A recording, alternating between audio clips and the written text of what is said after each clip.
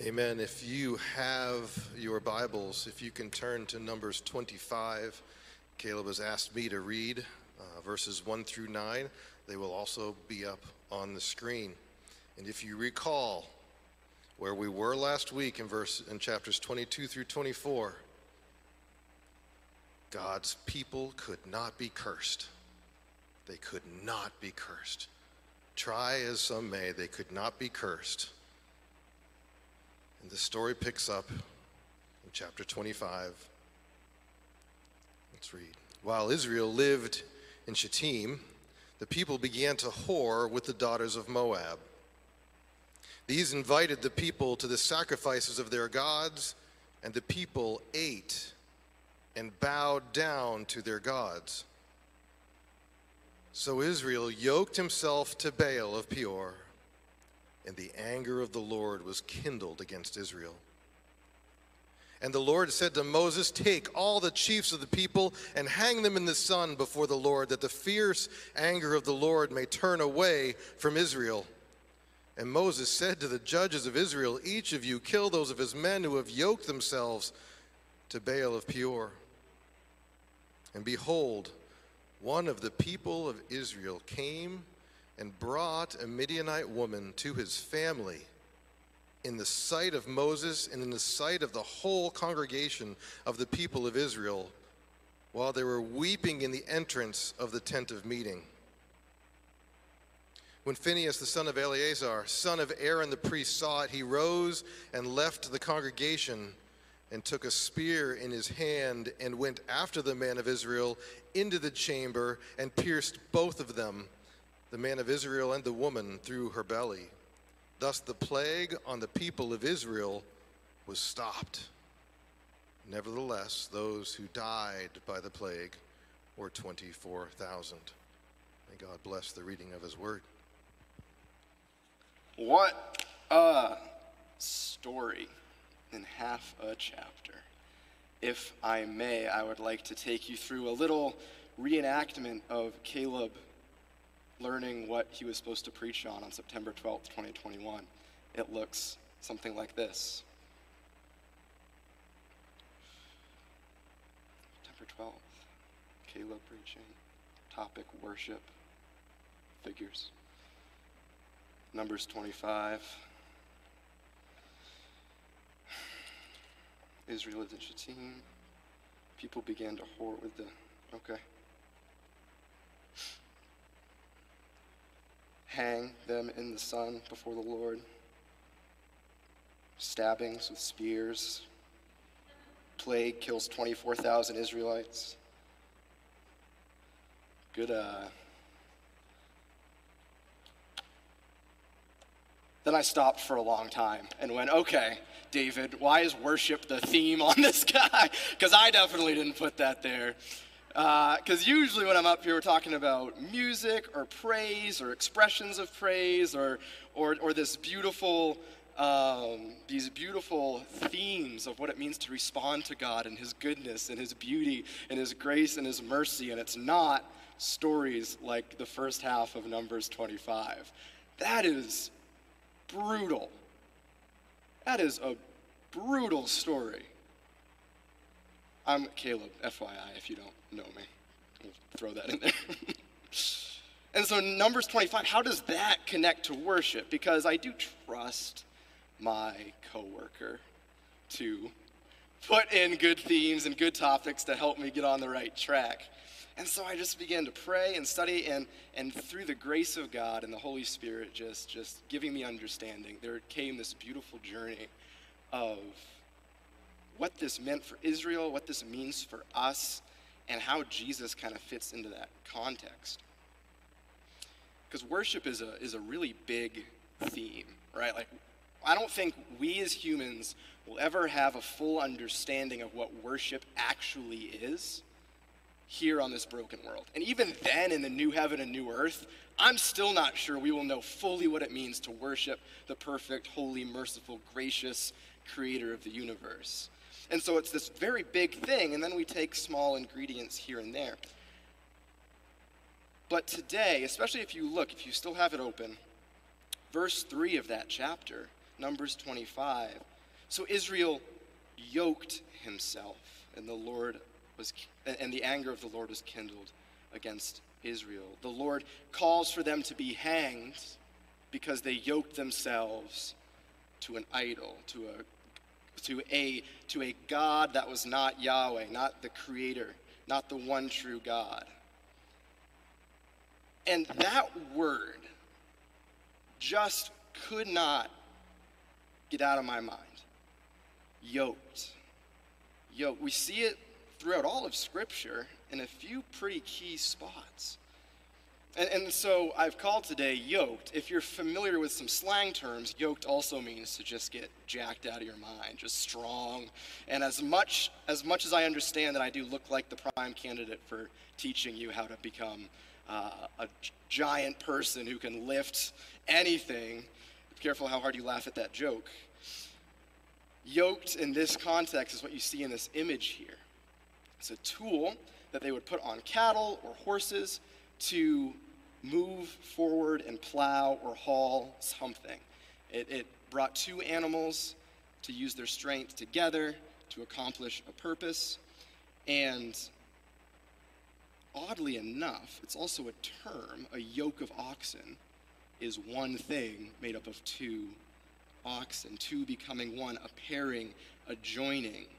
And there's this really cool trend throughout Scripture of how yoking and worship go pretty hand in hand when Scripture says that someone yoked themselves to something, or we are yoked to something, or we're called to yoke ourselves to something. And so what we're going to look today is this whole idea throughout all of this is what we yoke ourselves to reveals what we worship, and what we worship affects those around us physically, mentally, and spiritually.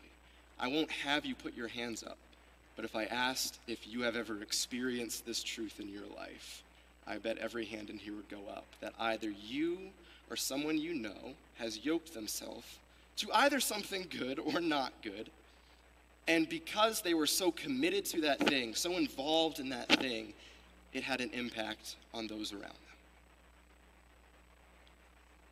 And as we talk about this, I want to keep fresh in our minds what we yoke ourselves to is not necessarily a matter of whether or not we are saved, whether or not we are Christians. This is Israel, God's chosen people, right? And yet they're yoking themselves to things far beyond what God would call them to. Things that kindle his anger and bring about these kinds of consequences. Yet it's still God's chosen people. And so, as far as I understand and have experienced, we can yoke ourselves to things that God would not want us to be in. And we can still belong to him, but it's going to be a rough ride. And it often is. And we're all this morning yoked to something other than what God has called us to. And the Christian life that God calls us to is this constant realizing of, okay, Holy Spirit, you've shown me I'm in this yoke. Jesus, free me from it. I want to come to yours. And we're going to explore that today. But before we do, let's pray. Father God, we praise you for your endless mercy, for your beautiful, wonderful, powerful name, that we can come to you with a childlike heart and simplicity, worshiping and praising our first love. And we can do it together. Holy Spirit, I ask this morning that you would use me as your instrument, that the words that I speak would not belong to me, but belong to you. And that the beautiful truth of your word would just stir us up this morning, draw us closer to you, and just inspire us and drive us to be more like Christ to those around us. Thank you for this church. Thank you for what you're doing here. In Jesus' name, amen. So Israel's context, I appreciate the small intro before Scripture this morning. Throughout this whole journey, we've been in this for a while now, of Israel making their move, wandering, journeying towards the promised land, towards what God has called them to, and they always go off here and off there. But it's pretty clear in this whole story that spiritual, social, natural conflict is trying to tear Israel down every chance it gets, trying to stop Israel's progress every chance it gets. But warfare doesn't seem to work. Nature doesn't seem to be working. Curses don't seem to be working. It would seem, big picture, God's chosen people that he has sworn to protect and bring to the end are pretty, air quote, unstoppable. And the wild thing is, Israel is so close to the promised land in this story. In green is the promised land roughly, and that is where Israel is now, a few miles away. And I didn't realize this till looking through some of this stuff this last 2 weeks. This is the last year of the 40 years of wandering. This is the last of the 40 years of wandering. And they can figuratively, some people think literally, see the promised land from where they are right now. And then you get Numbers chapter 25. And it's wild. We see this overview. I'll give you a quick overview of the problems here, right? Israel starts to live near these people that they find very interesting and attractive, and they chase after them, and they're very, very immoral with them. And then like half a skip away from that is they begin getting down on their knees for idols and participating in sacrifices and feasts for gods that aren't real, which is like the number one of the 10 Commandments, right? The 10 Commandments that Israel got for them. And it's just falling apart. In the commentaries I worked through this week, there was this theme of a smiling world. Sorry, we are more endangered by the charms of a smiling world than the terrors of a frowning world. We are more endangered by the charms of a smiling world than the terrors of a frowning world. And look at the consequences here for Israel yoking themselves to something other than their one true God. All right, we got hangings, we have stabbings, we have a plague out of nowhere that kills 24,000 people. Sometimes how Scripture gives off its stories is pretty interesting, because you don't read about that plague anywhere until after it's already killed 24,000 people. And you're like, plague? What plague? Israel, a people under God's direct protection against any who would oppose or stand against them, is undoing itself in this story. Just undoing itself by their own choices. Undoing themselves by yoking themselves to what temporarily fulfills their passions and desires. It looked good, it felt good, it seemed good. And what do we see in what happens with Adam and Eve? And what happens over and over again through Scripture? It seemed good to them, and they took of it. And the same thing is happening here with the Israelites, with these heathens. And we get a clear picture, a brutally clear picture here, again, of our main point, that what we yoke ourselves to reveals what we worship, and what we worship affects us and those around us physically, mentally, and spiritually. And this is not the point of today, but I think it deserves a slight highlight, that you read through stories like this, and in our humanity, where we like to judge other people by what we think is right, we look at this and we go, God's pretty harsh in this story. Like, they're just people. Like, they screw up, they make mistakes, right? We do. And yet God is here saying, hang them out in the sun before all of Israel. I'm going to bring this plague that's going to kill 24,000 of them. Hey, grandson of Aaron, go pierce those two guys in their stomach, those two in their stomach that came in here. And but we must remember, church, that God's wrath is in proportion to human sinfulness. that we don't get to decide what is just. We don't get to decide what is right. That's God's duty. That's God's job, and he's perfect at it. He's awesome at it.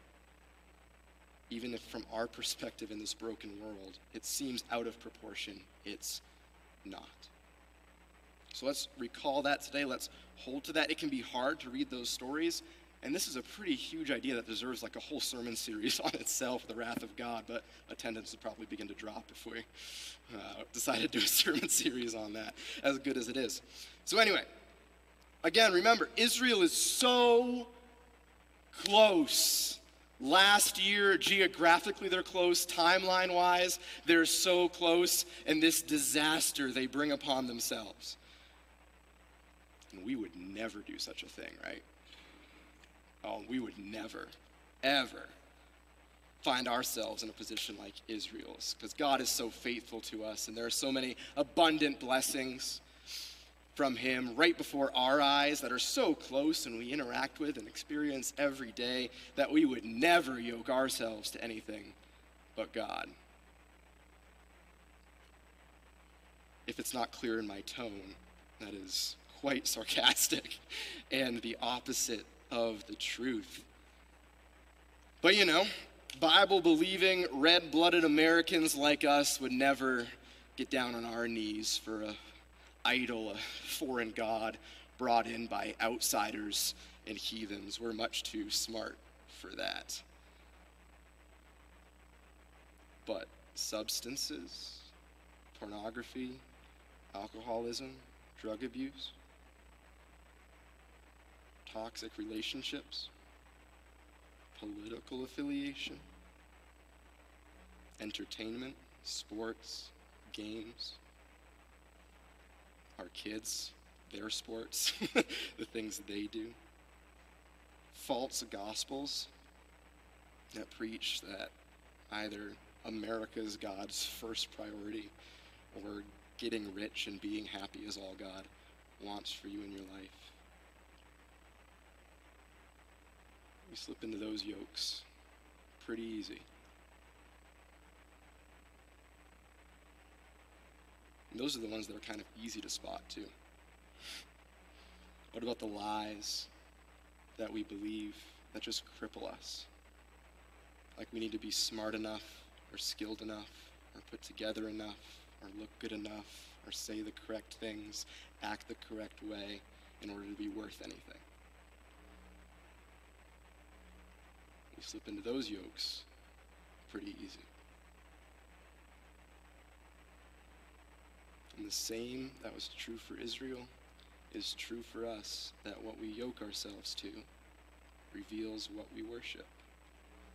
And what we worship affects those around us physically, mentally, and spiritually. A little story from my own life. I've spent a lot of work this year. This is not unique to me, but 2020 was just brutal for a lot of people internally. And my anxiety that I thought was bad in 2019 just like exponentially increased through 2020. And so through this year, I've been blessed enough to work through some of this stuff with the Holy Spirit, with experts, with people that care for me, to really pinpoint some of the hidden stuff in my life that I'd never realized I was so yoked to. One of the huge ones for me is I am incredibly prone to believing that I am responsible for every person around me being completely comfortable all the time. You phrase it like that and it sounds crazy, but that is what I believe. That is what my instincts tell me, and it's rough, because clearly that's impossible. But in my brokenness, in my humanity, I think if I do anything, or if I'm even around anything, and I'm not able, or I cause somebody to be uncomfortable, I'm not worth anything. I'm not significant. I don't have a purpose, because my only purpose, which is making people comfortable, isn't there. And that's like one of my 12 different things that I believe. I won't take up all of our time talking about me today, but the studies that have been done show that every person has 12 to 50 of those things that they think they need in order to be worth something, in order to be okay, that are lies. 12 to 50. And so we wander around. We yoke ourselves to this, we yoke ourselves to that. We know as good Christians, like maybe the extreme stuff that is clearly dangerous, we should probably stay away from, and yet we jump right into making sports our identity, or making our kids our identity, or making our political affiliation our identity, or all of these things that aren't God, we yoke ourselves to and we act accordingly, and it leads us, if that's what we're yoked to, towards destruction. And yet in all that striving, and all of that searching, and all of that broken crying and yearning and climbing and digging for something to give us purpose and significance and fulfillment, I just want to be okay. I just want to have peace. There is this one still, small, gentle, but strong voice that calls us to something so much better. Next slide, Pat, if you will. Matthew 11, 28 through 30. You can turn there if you like. It's up here on the screen. This is Jesus. It's always important to consider the crowd Scripture is speaking to when we read it. But Jesus kind of opens this up with a pretty broad inclusion of who this applies to. Come to me, all who labor and are heavy laden, and I will give you rest. Take my yoke upon you and learn from me. For I am gentle and lowly in heart, and you will find rest for your souls. For my yoke is easy, and my burden is light. Do you see that beautiful contrast from Israel's story of what they yoked themselves to, our story of what we yoke ourselves to, and then in that sea of chaos, this one voice of Jesus that breaks through and calls us to a yoke that is unlike any other. And anytime you hear this scripture taught on, they always have to make this big statement to clear things up that easy doesn't really mean easy here, because Jesus himself promises in other places that when you commit to him, things in this broken world are going to be pretty rough. And so I find it helpful that same word that Jesus uses here when he says my yoke is easy is translated elsewhere in Scripture as kind. My yoke is kind and my burden is light.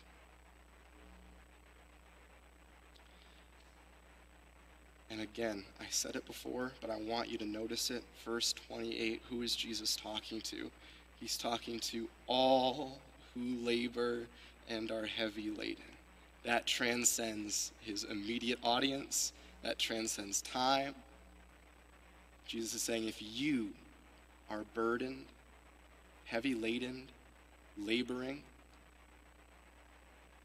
come to me, take my yoke upon you, and I will give you rest. The King and the Creator of the universe, gentle and lowly in heart, knowing what it's like to be fully human, knowing what it's like to have those instincts that the Israelites gave into, knowing what it's like to have those instincts and temptations that we give into, yet he never did.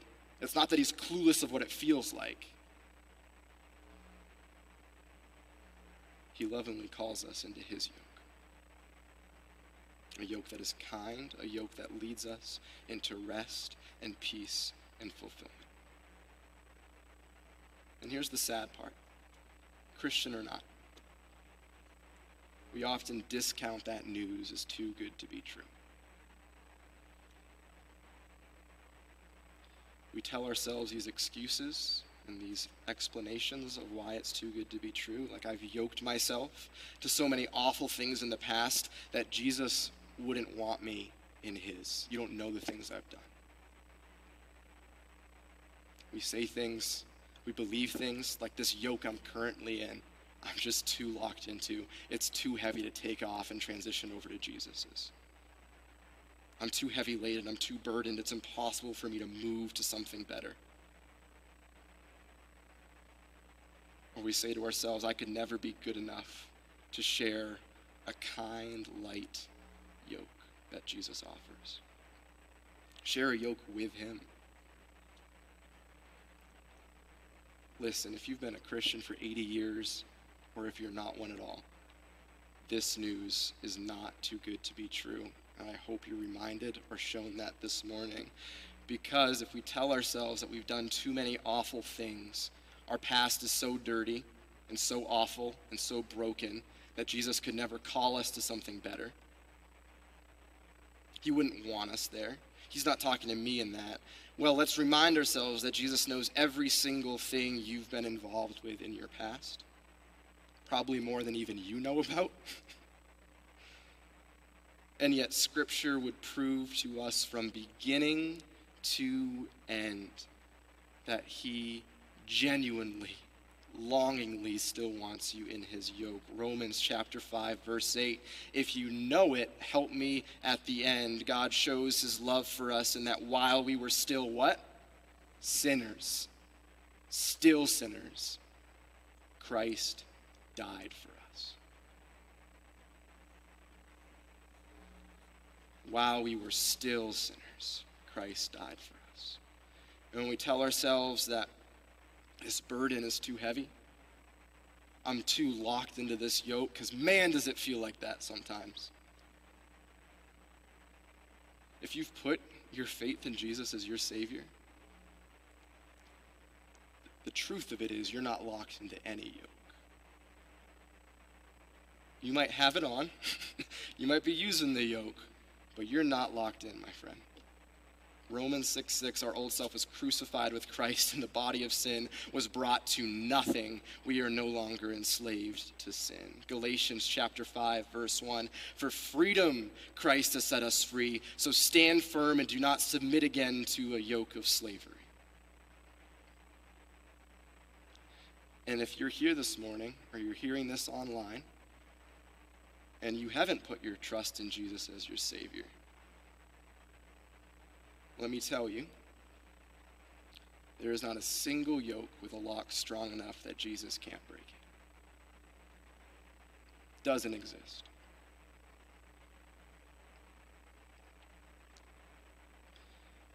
Romans, we see again in chapter 5, verses 9 and 18, since we have been justified by his blood, by Jesus' blood. I'm sorry. I went a little too far. There's not a single yoke that Jesus, with a lock on it that Jesus can't break. And not only that, he's not obligated to do it. He's overjoyed to do it. And that last excuse that we give ourselves, that we say, I'm not good enough. I'm not worthy enough to share a yoke with Jesus. Actually, that one, you're spot on. Because you sure aren't. And that's exactly why he died on the cross, to secure your rightful, fully justified place by his side in that yoke. Romans 5, 9 and 18. Since we have been justified by his blood, much more shall we be saved from the wrath of God. Sound familiar from our chapter this morning, Numbers 25? Because of Jesus' blood, we've been fully justified and saved from the wrath of God. Verse 18. Therefore, as one trespass led to the condemnation of all men, referring to Adam, but you see the theme in that chapter this morning. So one act of righteousness, Jesus' act of righteousness on the cross, leads to justification for all men. So you're darn right. You are not good or worthy enough to share that yoke with Jesus, but he took care of that problem for you too. Ortlund says this in his new book, Gentle and Lowly. I have a slide up here that's the beginning and end of the quote. I'll read more in between. You don't need to unburden or collect yourself and then come to Jesus. Your very burden is what qualifies you to come. Sit with that just for a couple seconds with me. Your very burden is what qualifies you to come to Jesus. How anti-human is that? I need something to offer. I need to give him something in return. If you're burdened, if you're heavy laden, if you're laboring and struggling through this life, there's your qualification. Nothing is required. He says, I will give you rest. His rest is a gift, not a transaction. So whether you are actively working to crowbar your life into smoothness, laboring, or passively finding yourself weighed down by something outside of your control, heavy laden, Jesus Christ's desire that you find rest, that you come in out of the storm, outstrips even your own desire for it. That is how much Jesus loves you and wants this for you. Jesus gently calls us, warmly invites us to join him in a good yoke that leads to rest and satisfaction and fulfillment and purpose. My question to you this morning, this afternoon, is will you take him up on that offer, knowing that your burden is the thing that qualifies you to come? Will you take him up on his offer today? More importantly, will you take him up on his offer tomorrow when you find yourself in a yoke other than Jesus? Next week, next month, this afternoon, even if you decide to do it right now, this is not a one-time deal. This is the life of being a follower of Jesus in a broken world, in a broken body, is that we constantly return to his yoke. Because what we yoke ourselves to reveals what we worship, and what we worship affects us and those around us physically, mentally, and spiritually. Imagine the effect of being yoked to Jesus. If that statement I make is true, imagine the effect on you and other people if you are yoked to the gentle and lowly, passionate, loving Creator and King of the universe. I do want to call you to action this morning on something that is not easy work, but I believe it's very important work to do, and that's working with the Holy Spirit and those who love you, and even some experts if your situation requires it, to externalize and confess the yokes in your life that you're either in now or prone to wearing. That is a very scriptural idea of these are my struggles, these are my sins, this is what I'm laboring for, this is what I'm carrying, this is what I'm burdened with.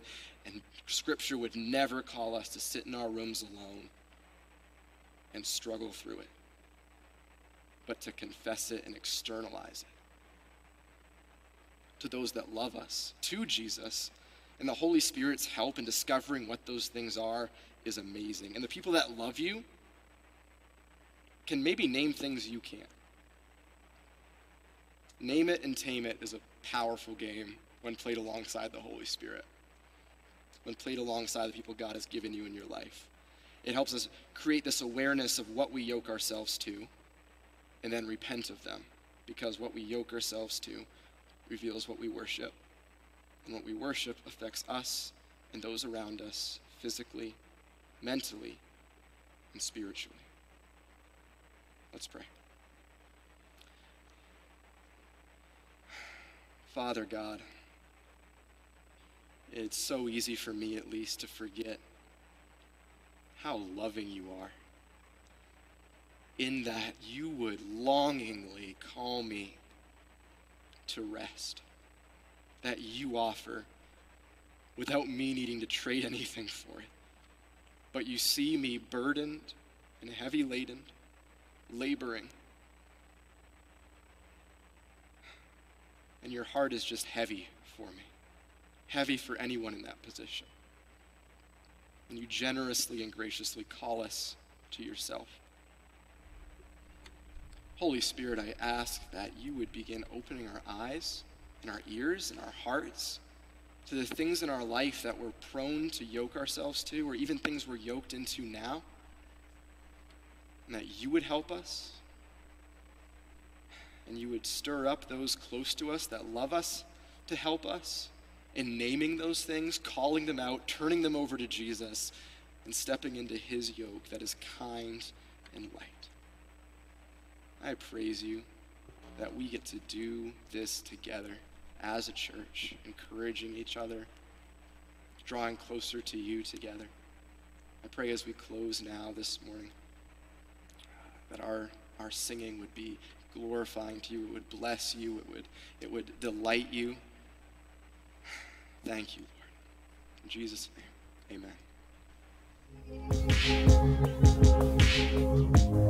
amen.